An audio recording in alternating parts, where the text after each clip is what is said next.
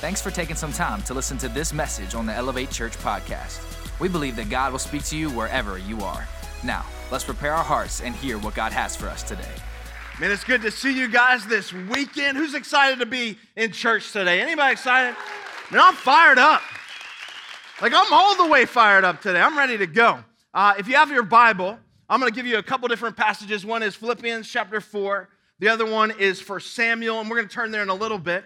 But first, Philippians 4:6 says this: "Do not be anxious about anything, but in every situation, by prayer and petition with thanksgiving, present your request to God, and the peace of God, which transcends all understanding, will guard your heart and your mind in Christ Jesus." This is a promise.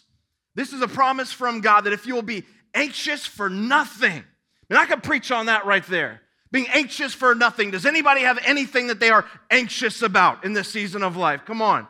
There's a lot that's going on. There's a lot that we are anxious about. And if we could just learn to do that right there, be anxious for nothing, we could spend the rest of 2020 trying to be anxious for nothing. But it doesn't just simply say, don't be anxious about anything. Because if it did, that's not super helpful. It gives us a formula for how to do that. Somebody say formula. Come on, we're going to participate today. It gives us a formula on how to achieve this peace of God in our hearts and minds. To be anxious for nothing through prayer and petition with thanksgiving, then we can have that peace. So there's a lot that this one verse is saying, but there's a lot that it's not saying as well. And I think it's the misinterpretation of Scripture like this, or the reason that so many people begin to question their faith is because they think this says one thing when that's not what it says.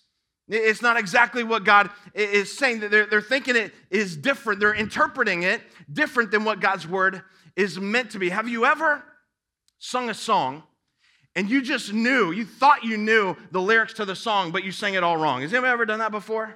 Yeah. Like you were going on in your jam and you're singing it, and then you sing that line and your friend looks at you and goes, hold up. What did you just say? You ever been there? Like, what is that line that you just sang, and you sang it for me? You're like, that's not at all what that line says. Somebody brought to my attention this week a song that does that. Many of you have heard this song before. It's from the Titanic. It's Celine Dion, and she sings this song. It's when Jack, and Rose, he's dying, and she's floating on this piece of wood. And if you haven't seen the movie, you probably haven't missed much. It's really long. But they said that this song, it says the heart, it doesn't say heart does go on. It says the hot dogs go on. That's what it says. And somebody brought that to my attention. In fact, I'll prove it to you. Take a look at this. You probably know this song. Here it comes.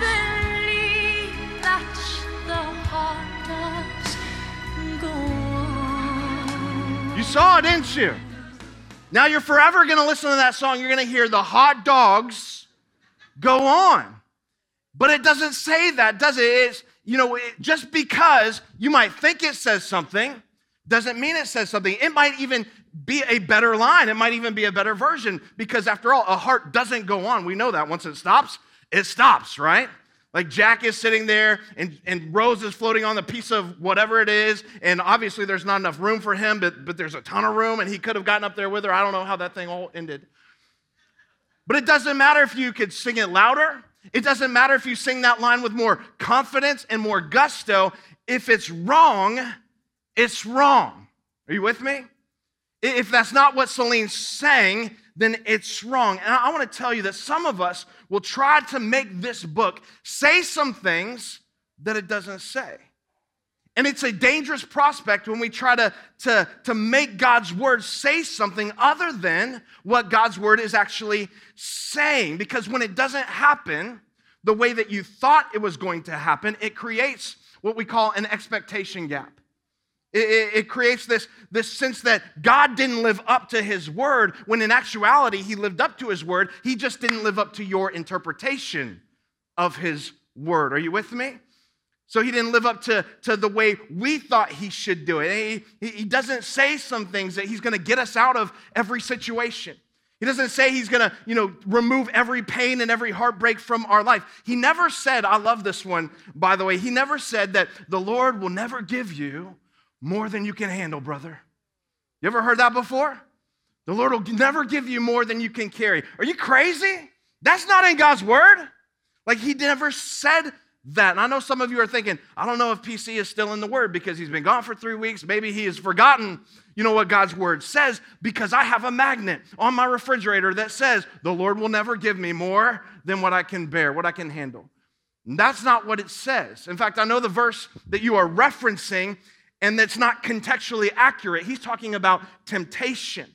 That specific verse says that you will never be tempted or allow you to be tempted beyond what you can bear without providing you a way out, a way of escape. Because how many of you in this room know that you will go through some things that will crush you? You ever been there? You will go through some things in this life that will absolutely break you. If you don't believe me, I'll cite the Apostle Paul. Paul was beaten. He was put in prison. He was flogged. He was stoned. He ended up being beheaded. Like, actually lost his head. He went through some things that was more than he could handle, right? What about the cousin of Jesus, John the Baptist? I would love to tell you that he made it through. He didn't make it through. He was also put in prison. He was also beheaded, but he had peace in the middle of his pain. Peace in the middle of what he was going through, because one more time, put that verse back up here. Here's what it says, that in every situation, by prayer and petition with thanksgiving, present your request to God, and the peace of God, which transcends all understanding, won't get you out of that thing you're going through. Won't kill that giant that's in front of you. It won't take care of all your problems, but it will guard your heart and guard your mind in Christ Jesus. So what that means is that you're still going to go through pain. You're still going to go through heartbreak. You're still going to go through tough times. But in the middle of that, Jesus is going to be right there with you. I may go through it, but you're not going through it alone. Are you with me? The problem comes, though, when we expect God to do something, to remove the pain, to remove the trial from our life, but he never promised to remove it. But he did promise to be there with you through it. There's this expectation gap. And I need you to understand that at the onset of this series. As we talk about fear, as we talk about giants, as we talk about anxiety and worry and all these things that plague us, I need you to understand that if God doesn't do it exactly like you think he should or when you think he should, what it causes us to do is question our faith and live in fear of all that could happen. And many of us are living with many different kinds of fears. In fact, I did some study this week and looked at a lot of different kinds of phobias, and some of them are hilarious, by the way. Terrible if you have it, but they're hilarious. Check these out. The first one is ablutophobia. Have you ever heard of that? That's the fear of washing or bathing. Some of you have that fear. And I just want you to know, if you have ablutophobia, we're just asking you not to raise your hands in worship. Just kind of keep them at your side. Church online is a great option for you if you have the fear of ablutophobia. How about this one? Arithmophobia. What do you think that fear is? It's the fear of numbers. It's the fear of math. I could have told my mom growing up, because I was terrible at math, I have a legitimate fear of numbers. How about this one? Nomophobia. That's the fear of being without your cell phone. A lot of us have that. You got no mo phone. I think that's what nomophobia, no mo phone. Ergophobia, that's the fear of work. Some of you got that. I don't want to work. How about this one? This is a real fear. Arachibutyrophobia. I don't know if that's how you say it. That's the fear of peanut butter sticking to the roof of your mouth. Does anybody have that? Come on, you have that? If you're online, you have that? Let us know. I mean, that's a fear for many people. How about this one? Anatidaeophobia. That's the fear of being watched by a duck. That's messed up right there. If you have that fear, you need some help. Most men suffer from this one right here, pentheraphobia. That's the fear of mother-in-laws. But this is my favorite. Check this one out. Hippopotamonstrosesquippedaliophobia. That's the fear of long words. which ironically is the longest word in the dictionary. Whoever that guy was, that guy's a jerk right there, right? We all have fears. We suffer from fears. Have you ever been afraid of something? Let us know too. If you've been afraid of something, put it in the chat as well. Let us know what you've been afraid of. I remember about 5 years ago, Kristen and I were invited to go on this missions trip to the war-torn country of the Bahamas. And we went on this big boat with all the food you could eat, all the drinks you could have. It was a cruise ship. Somebody had to do it. We just felt called that God will do this. Don't applaud our sacrifice. But we decided that we're going to go. And this guy looks at me and says, "You look adventurous. Would you like to go cave diving?" And we were with this group of other pastors. And I'm like, absolutely. Like, I 100%, I love to dive. And what's not to like about doing it in a cave? Except the only thing that made me nervous was doing it in a part of the world that there weren't a lot of quality control checks on the equipment that we were using. All right, let me just throw that out there. And he's like, should I take this regulator? Should I take this tank? He's like, no, don't take that one. That one's a little busted. And I'm like, okay, whatever. So we're going out to where they're going to drop us off. And he said, all right, the only thing you need to know is if we get separated, just stay still and I'll come find you. And I'm like, hold up. If we get separated? Like, let's talk about the separated thing a little bit more. You mean I'm not your number one priority in this cave, in this dark cave out in the middle of nowhere? And it ended up being great. It ended up being amazing. But how many of you know I could not fully enjoy the experience because I was afraid of something that could happen that never happened? And I just wonder how many of us in this room or online watching that you are going through life, not fully enjoying life because you're afraid of something that might happen, because you're living in fear. And perhaps when I read that list of fears, you're like, yeah, but I don't have any of those fears, Colby. Those fears are kind of weird fears. Yeah, but maybe you have one of these. What about the fear of loss? Maybe that's what you are dealing with, fear of losing maybe a marriage in this season. Come on, it's the last 6 months have been so stressful on so many relationships. It's caused so much friction in the home. Maybe it's the fear of losing a marriage. Maybe it's the fear of losing your finances. That's a very real fear. Many people are still getting laid off of work. Maybe it's the fear of losing your place in life. Maybe it's the fear of losing your youth.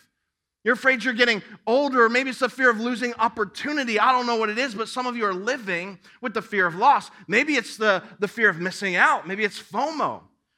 Do you know that basically every advertisement you've ever seen feeds on, preys on the fear of FOMO?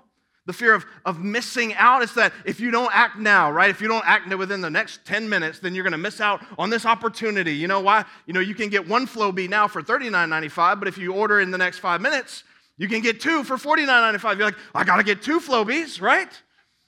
But we had a Flow-B, by the way. Anybody else have a Flow-B? It's like a vacuum, like hair cutter thing. It's awesome. They're amazing. You should get one. But it's the fear of missing out. Maybe you have the fear of failure. Failure will paralyze you from ever taking any steps of advancement in your life. Maybe you say, there's a business that I want to start, but I'm afraid it might fail. Maybe there's a business that you want to expand, but you're afraid it might fail. Maybe you want to go back to school and get your degree, but you're afraid you're too old and you might fail. Maybe you want to reach out to someone, make amends with someone, but you're afraid that the relationship is too broken and it might fail. There's a fear of failure.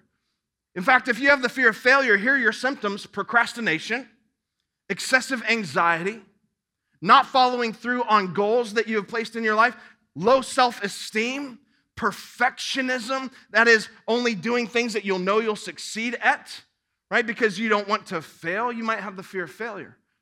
Or what about this one, the fear of rejection? Many of you have this fear. You're living with the fear of being rejected by others. In fact, that's why, where are all the single people in the room? If you're single, raise your hand, hold it up high. Just keep it up, and now look around. That's what you're working with. If you don't see what you like, try a different service. I don't know. But do you know that people are so afraid of being rejected that you won't approach anyone? And the pushback is, Colby, why would I approach her, when I can just send her a creepy DM on Facebook? You know what? We used to, when I was growing up, we didn't have Facebook. So you had to have something called game, right? You actually had to talk to someone. You had to use words. You had to approach them. You couldn't Facebook stalk someone. You had to for real stalk someone, like wait in their bushes. No, I'm kidding. Don't do that. But we didn't have that. You're so afraid of being rejected that you're afraid to take a risk. You're afraid to step out. There are married couples that have been married for years that are afraid of rejection from one another. And it becomes a self-fulfilling prophecy in the relationship. Do you know that? If you're so afraid of being rejected by someone, by your spouse or anyone, then what you think is, I'm going to preemptively reject them so they can't reject me. Isn't that crazy? That we will cancel people before they can cancel us? So it's this fear of rejection, or maybe it's the fear of the unknown. That's what Elsa suffered from. Into the unknown. Right? But isn't there so many unknowns today? Don't you have this fear of what's going to happen? What if I get sick? What if I get the virus? What do I do with my kids with school? What if somebody gets it at school? Do I keep them at home? There are so many unknowns today that many of us suffer from this fear. What's going to happen in my life? It's the what ifs of life. See, a second ago, you were feeling pretty good about yourself because you didn't have a blutophobia. And now I read this list of fears and you're like, oh, dear Jesus, I think I have all of these, right? It's the fears. Let me remind someone today.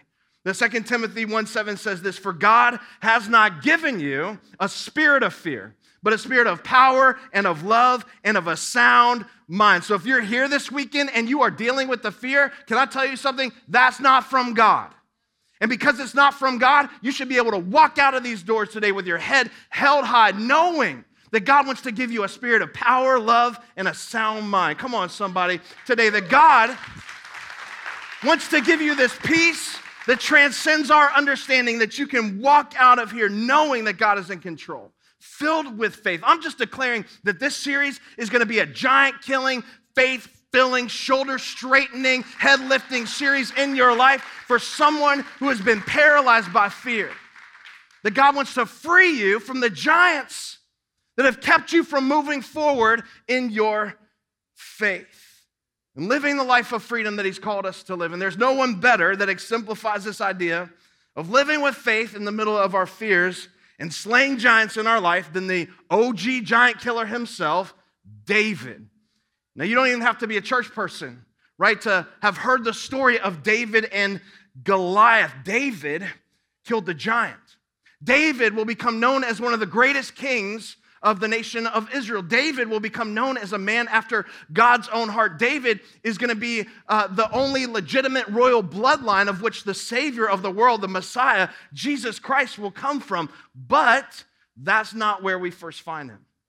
In fact, when we first find David, our first introduction to him is as the youngest brother of 8. And he's a sheep herder. And he has literally been forgotten by his own father because the prophet Samuel shows up at the house of Jesse and says the next king of Israel is going to come from this house. And so go and get your boys and bring them out. And Jesse brings out all 7 of his sons, but he leaves number 8, David, out in the field. He's the least. He's the most unassuming. He is forgettable. Has anyone ever been forgotten? Like, that's a bad place to be. Have you ever been scrolling on Instagram and found out about the party after the party? And you're like, thanks for the invite. I didn't want to come anyway. That's David. Because they call everybody, but David is left out in the field. He is forgotten, but when he's finally brought to the house, right, the prophet says he's the one. And he anoints him to be the next king of Israel. But there would be a season. There would be a period of preparation and a time of waiting between David's anointing as king and David's appointing as king. Because God will never promote you to a position that you are unprepared for. You should know that. Which that's a word for somebody today. Stop rushing. Man, stop trying to reach a level that you are not yet ready for in your life. Like, what's the rush? Slow down. But if you fast forward in David's story a little bit, we find a humble David, and this is in 1 Samuel 17 if you have your Bible. He's anointed as king. He's not yet been appointed as king, and in fact, he's serving the current king part-time.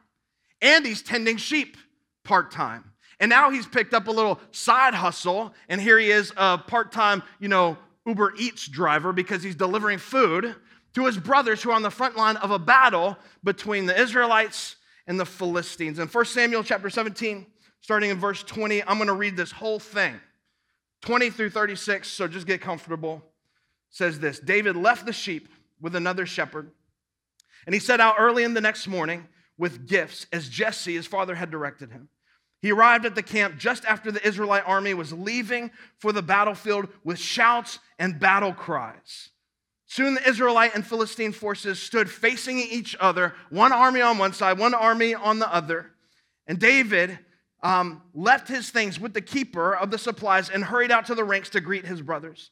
As he was talking with them, Goliath comes out, the Philistine champion from Gath. He came out from the Philistine ranks, and David heard this shout, his usual taunt to the army of Israel. If you read before this, you learn that he's been doing this for 40 days. And as soon as the Israelite army saw him, they began to run away in fright, although he had been doing the same thing for 40 days. Have you seen the giant? The men asked. He comes out each day to defy Israel. The king has offered a huge reward to anyone who kills him. He'll give the man who kills him his daughter for a wife, and the man's entire family will be exempt from paying taxes. Come on, that's what some of you want right there. That'd be a good day. David asked the soldier standing nearby, what will a man get for killing the Philistine and ending his defiance of Israel? And then he says this: who is this pagan Philistine anyway? Another version says, who is this uncircumcised Philistine anyway? That he is allowed, someone say allowed to defy the armies of the living God. I want to stop right here for a second and tell you that some of you, the giants that are in your life, some of them are there because of circumstances. Some of them are there because you've allowed them to be there. And you've allowed them to stay in your life longer than they should be staying in your life. And at some point, you need to draw a line in the sand and not allow this giant to lord over you. And this is what he says. And these men gave David the same reply. They said, yes, the reward is for killing him. Verse 28, but when David's oldest brother, right, his own family, Eliab, heard David talking to the men, he became angry. What are you doing here anyway, David? He demanded. What about those few sheep you're supposed to be taking care of? I know your pride. I know your deceit. Isn't it interesting that his own family starts to push back against him? You just want to see the battle. Verse 29, what have I done now? David replied, I was only asking a question. He walked over to some others and asked them the same thing and received the same answer. Then David's question was reported to King Saul, and the king sent for him. Verse 32, don't worry about this Philistine, David told Saul. I'll go fight him. Don't be ridiculous, Saul replied. There's no way you can fight this Philistine and possibly win. You're only a boy, and he's been a man of war since his youth. Don't miss that. But David persisted. I've been taking care of my father's sheep and goats. He said, when a lion or a bear, check this out, came to steal a lamb from the flock, I would go after it with a club and rescue the lamb from his mouth. If the animal turns on me, I catch it by the jaw and club it to death. That's a bad man. That's an awesome man right there. That's a man's man, right? I've done this to both lions, S plural, and bears. Like, I never read that before. I'm looking at this. He's done this several times. It's not just one lion. It's not just one bear, but many. I've done this to both lions and bears, and I'll do it to this pagan Philistine too, for he has defied the armies of the living God. So when he arrives at the valley, the battle lines have been drawn, and he discovers that there's this giant that is taunting, right, the nation of Israel, the people of God. And David rolls up, and everybody runs and goes to hiding. The men that have been trained for this are now in hiding. And he hears the giant screaming at the people of God, and something snaps inside of him. Oh, I'm praying today that something would snap inside of your spirit, that you would draw a line in the sand, and something snaps in him where he says, hold up. Like this isn't right. Who is this Philistine, this pagan Philistine that would defy the armies of the living God? He was asking, who is this man who is not authorized to speak against the armies of God? So instead of worrying about himself, David is more concerned with the glory of God. And at some point, can I tell you, instead of cowering in fear, you need to confront your giant in faith. And as a follower of Jesus, you not only face that giant because you need to move beyond it, because you need to move past it, but you face that giant because it defies and discredits the glory of God that wants to be revealed in your life. It's not just about you. It's about God. It's not just about your own story. It's about God's glory that he wants to be revealed. And so at some point, you got to move beyond it. Turn to somebody right now and say, my giant. Let's try again. Say, my giant doesn't just destroy me. It defies my God. It can't just be about you. And so David decides to do what no one else is doing. And he goes to face the giant in his youth, in his inexperience. And I don't want you to miss this. David, right, we said he's a bad man. He's a warrior. He's a warrior. However, he's never been battle tested. He has been bear tested, but he hasn't been battle tested yet. He's been bear tested and lion tested. And so that might be a word for someone today, a teenager or a student, that lacking experience is not the same thing as lacking ability. Just because you lack experience in your life does not mean that you lack the ability to do what God has called you to do. Isn't it Timothy that told us, hey, don't look down on yourself because you're youth. Like, know that God has more for you, so don't let that be an excuse. Young people in the room, just because you lack experience doesn't mean you lack ability. However, I think an even more dangerous mindset could be the notion that you have outgrown your ability to battle. In fact, let me preach to someone who has a veteran mentality. That your response would be, well, I've already done that. I've already been to battle. I've already had my fight. Or you have the retired mentality. I'm just going to kick back now and I'm going to enjoy my retirement. Can I tell you something? I believe that if you are not dead, God's not done. And that your best days are not behind you. If you're an older generation, your best days are still in front of you, right? And if there is still breath in your lungs, then there is still fight in your spirit. So don't you dare use the excuse because you feel older. You feel like God's done with you, or you don't have a part to play in this. I believe that future generations are going to flock to this church because of the learning and the experience and the wisdom that they can gain from the older generations. That's what I believe. So it's time to step up for some of the older generations in the room. Now, I don't know what your Goliath is.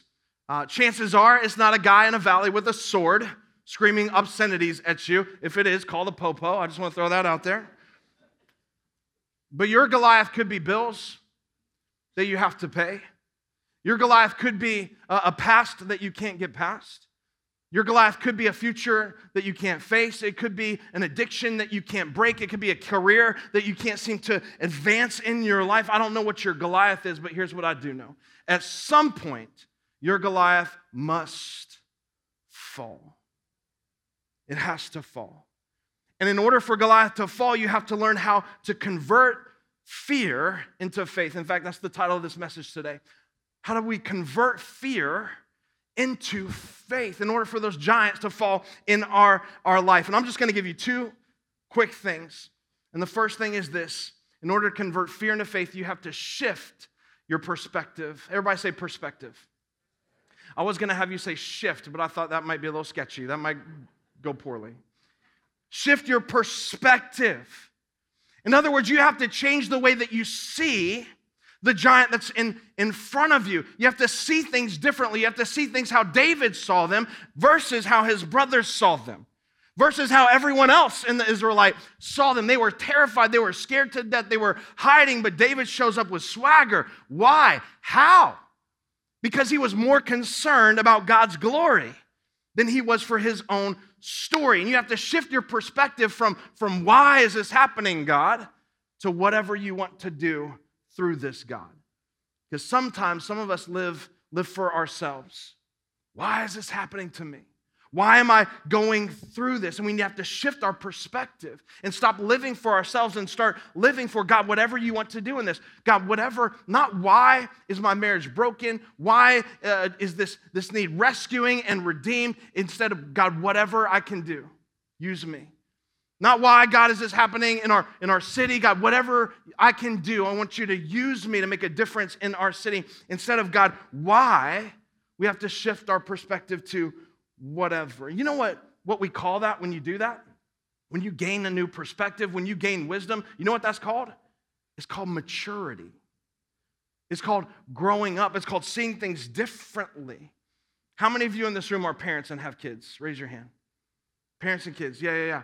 Has your kid ever told you, this is a dumb question because of course they have your kids ever told you that something wasn't fair? That's not fair. You ever said that before? There's no fair. I remember one time I told my dad that something wasn't fair. I asked him if I could have an allowance. Did anybody get an allowance? You remember an allowance? Yeah, it's kind of an old school thing where you just get money for nothing, right? It's kind of you just get money. And I asked my dad, can I have an allowance? My friend Jimmy gets an allowance, and he said, no. I'm like, that's not fair. My friend gets an allowance. And my dad said, okay, I'll give you an allowance. I will allow you to live in my house. I will allow you, right, to sleep on my bed. I will allow you to eat out of my refrigerator. What was he doing? He was shifting my perspective. And I do the same thing with my boys, right? It's like, I don't want them to grow up and be 18, 19 years of age, whenever it is they decide to move out of the house, right? And have this idea that money just kind of shows up. No, you have to work for it. You have to earn it. There has to be a point where you shift your perspective. And David does that. He's not looking at himself. Something breaks inside of him because he hears this giant, screaming out against God. And David looks more at God's glory.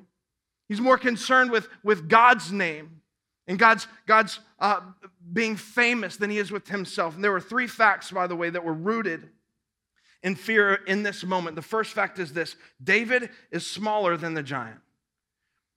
Like, can I tell you, it doesn't matter that he killed lions and bears. The fact is, Goliath was reported to be 9 feet tall, 9 inches. That's a big guy. That the tip of his spear weighed 15 pounds in and of itself. That he had over 100 pounds of armor on. And so he's a big guy. And the fact is, David was smaller than the giant. Maybe that's where you are today, because you see you, and then you see that thing that's in front of you. And you feel overwhelmed by the enormity of it. Because you just know that you're smaller than it. You can't do anything on your own about it. The second fact, rooted in fear, is his brothers were against him. Remember, we read that. Eliab, his brother, said, why are you here? Like, what's wrong with you? I know the deceit. I know the bitterness. Isn't it funny? When you decide you're going to step out or you're going to declare a dream that God has put in your heart, there are people, even those closest to you, who will attack you. Even church people, will sometimes attack you for stepping out and doing the right thing when no one else will. You know why? I think sometimes God uses opposition to train us and to teach us some things, because you can't grow without resistance. And so he's using that resistance in your life to grow you and develop you. Not to mention the fact, if I can talk you out of that dream, then you weren't probably going to follow through with it anyway. And his brothers are getting on him. He faces opposition. They literally look at him and say this: why are you here? Why aren't you back tending the few sheep that we have? Like, you should go back. I hear the sheep calling you right now. David, come back. Come on, let's go. Don't laugh at that. That's dumb. Don't let them do that. I think it's funny that the people that won't stand up for what's right want you to remain seated as well. Because embarrassment's a funny thing. Shame is a funny thing. Guilt is a funny thing. The third fact rooted in fear was that David is alone. He's alone. Like, he's by himself. He had to fight the giant on his own. But just because something is true doesn't make it right. And when you don't have all the facts about what's happening, then it's easy for you to respond wrong to what's going on. I remember there was a time a few years ago, maybe 5-6 years ago, that I pulled up to our house about 7 or 8. Some of you want to finish that. I know you do. But that's for real. I pulled up to our house about 7 or 8, and I got out of my car, and I heard screaming, like blood-curdling screams coming from our backyard. One of my boys, and I knew it was one of my boys right away, and so I get out of the car. I start running around to the back. I pull out my phone. I dial 911, and I'm ready to go, because I'm fully anticipating coming around the corner and seeing arms and legs and things kind of thrown all over the backyard. And I get to the backyard. What's going on? What's going on? I'm terrified. And my boys are laughing. They're having a good old time. I'm like, what is wrong with you? And I don't even know what they did. One of them probably did some dude perfect bottle flip onto like a tree limb or something, but they were screaming. And I'm like, well, scream, I did a bottle flip. Like, don't just scream. You took 6 years off of your dad's life just now. I'm serious. I was terrified. And the reason I was terrified is because I did not have all of the information. And because I didn't have all the information, I reacted wrong. Are you with me? Does anyone know what it's like, what it feels like to be wrong? Let's play along. Let's just do this. What does it feel like to be wrong? Go ahead and shout out some things. How does it feel to be wrong? It's okay. Liberating to be wrong. All right. I haven't heard that one. Embarrassing. Disappointing, maybe. Some of you are shaking your head. I've never been wrong. That's what my wife's doing. I don't know. Humbling. Yeah, those are all good answers. They're all wrong answers. Because what you are describing, no, Colby, I've been wrong before. That's what it feels like. It's embarrassing to be wrong. No, you're describing what it feels like to discover that you're wrong. But what it feels like to be wrong is right. Right? Because until you know that you're wrong, it feels right? I need to tell somebody today, just because you feel like something's right doesn't mean that it is. That just because you feel like God has abandoned you, that God has left you, doesn't mean that is true. That God is with you. Just because you feel like this giant in front of you is more than you can handle, it doesn't mean that's true, because the enemy wants to feed you information that is not grounded or rooted in God's word, but is grounded and rooted in fear. And have you respond in fear rather than in faith, because the last time I checked, this book tells us that God is for me. This book tells me that God will never leave me or forsake me. This book tells me that no weapon formed against me will prosper. Just because something feels right doesn't mean it is. Are you with me? Because maybe you don't have all the information. When you don't have all the information, you respond incorrectly. Because just as there were facts rooted in fear, you got to know there's facts rooted in faith. Yes, David was smaller than the giant, but his God was bigger than the giant. Yes, David's brothers were against him, but his God was for him. Yes, David was alone in the natural, but in the supernatural, his God was with him. Never going to leave him. And so you have to respond and learn to respond in faith. I don't know what Goliath needs to fall in your life, but I do know that the God inside of you is greater than the giant in front of you. I do know what his word says to us, that there's nothing that's impossible for God to do. And some of you need to get your fight back, and you need to introduce the facts that are in front of you to the faith that's inside of you. Come on, somebody. You need to do that today. And the beautiful thing about this is the Bible said God is going to be with us no matter what.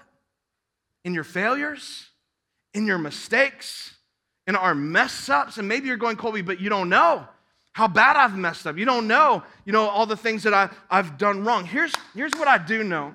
The God I know, the God I serve, says that a single mistake is not your final mistake.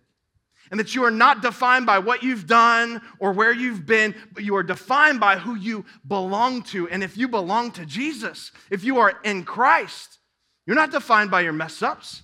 He looks past your past. He looks past your failures. He looks past all that and loves you in spite of those.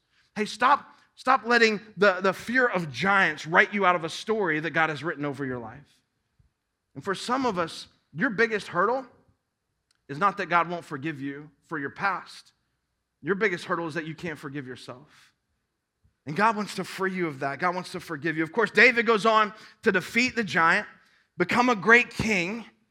But how many of you know he still makes some mistakes? Some big ones.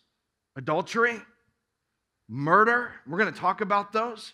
I mean, he fails big time. But the reason he was a man after God's own heart was because he was a man after God's own heart at all times. In all things, great and small. Deuteronomy tells us that God is going to go before us. Psalm 23 tells us that goodness and mercy follow us. You know what that means? Either way, you're surrounded. God's got you surrounded. So in things great and small, David was a man of God because he looked to God.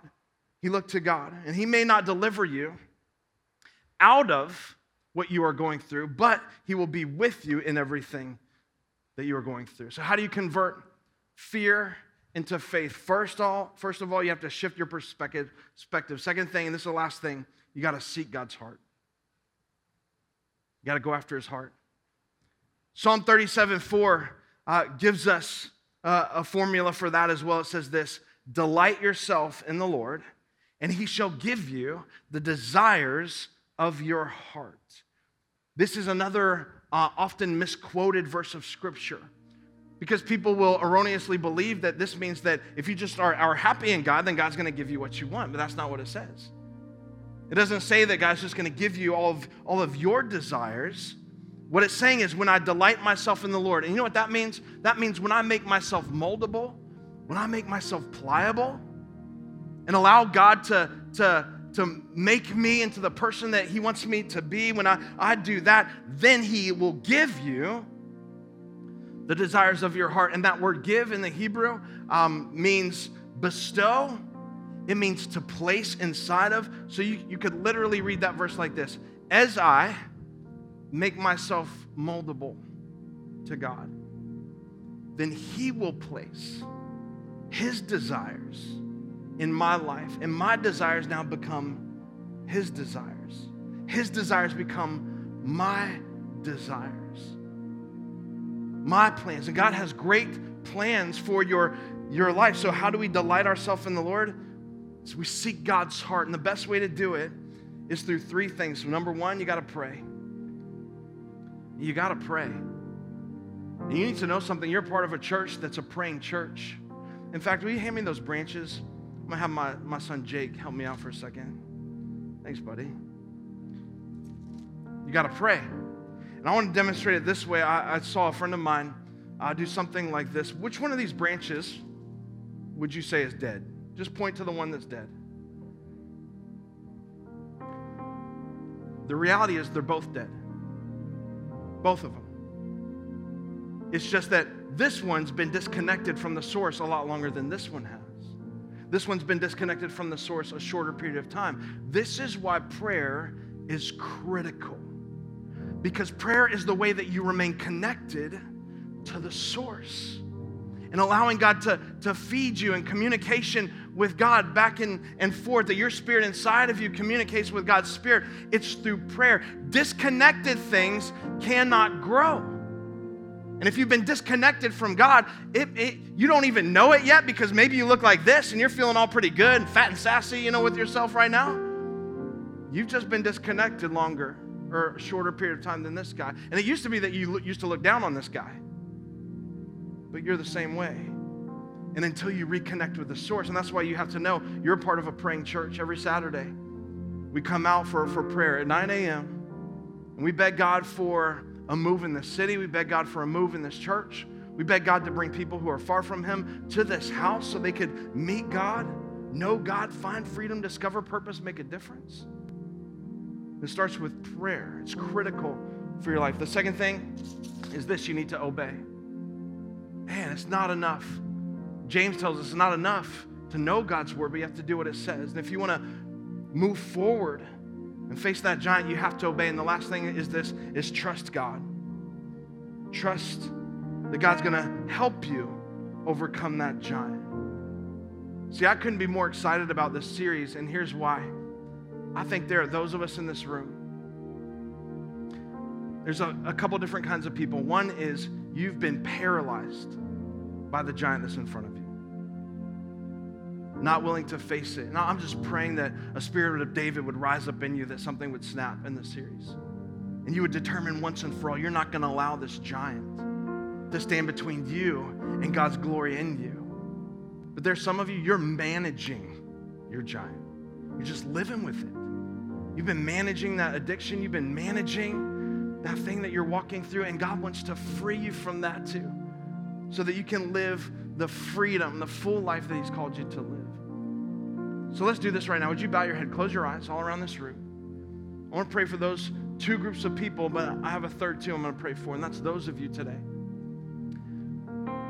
That the step you need to take is you need to begin a relationship with God, that you never said yes to Jesus. If you've never crossed that line of faith, and given your life to him. And you need to hear this, whether you're in this room or you're online today, that for God so loved you that he sent his son to die for you, to give his life for your sins, because we're all sinners. We're all separated from God by our sin. The difference is, followers of Jesus, we've allowed Jesus and his sacrifice to pay for our sins, because he's already done that. And the worst thing that you could do is to continue to pay for something that's been paid for you already. To have freedom from something that God gives you freedom from in Jesus. And maybe your first step today is to receive Jesus as Lord and Savior. If that's you, I want to pray this prayer with you, and I'm going to help you. It's through prayer that we communicate with God. And I'm not inviting you to be a part of a church. I'm inviting you. In fact, God's inviting you to be a part of his family, to become a son or daughter of God. The way we do that is as we confess our sins, the Bible says. We believe that God raised his son from the dead so that we could be raised to new life as well. I want to lead you in a prayer that does that. You can use your own words. Say something like this: Jesus, I give you my heart. Forgive me for my sin. I repent. I turn from that, and I turn towards you. Jesus, thank you for your sacrifice and your shed blood on the cross that covers my failures, my guilt, my shame, all of it, past, present, and future. I give you my life. In Jesus' name, amen. Amen. Come on, church, celebrate with those today in this room or online that made the best decision. Thanks for checking out this week's message on the Elevate Church podcast, and we hope you really enjoyed it. If you made a decision to follow Jesus, congratulations. Welcome to the family. We would love to know about it, so please let us know by going to elevatechurch.com/yes.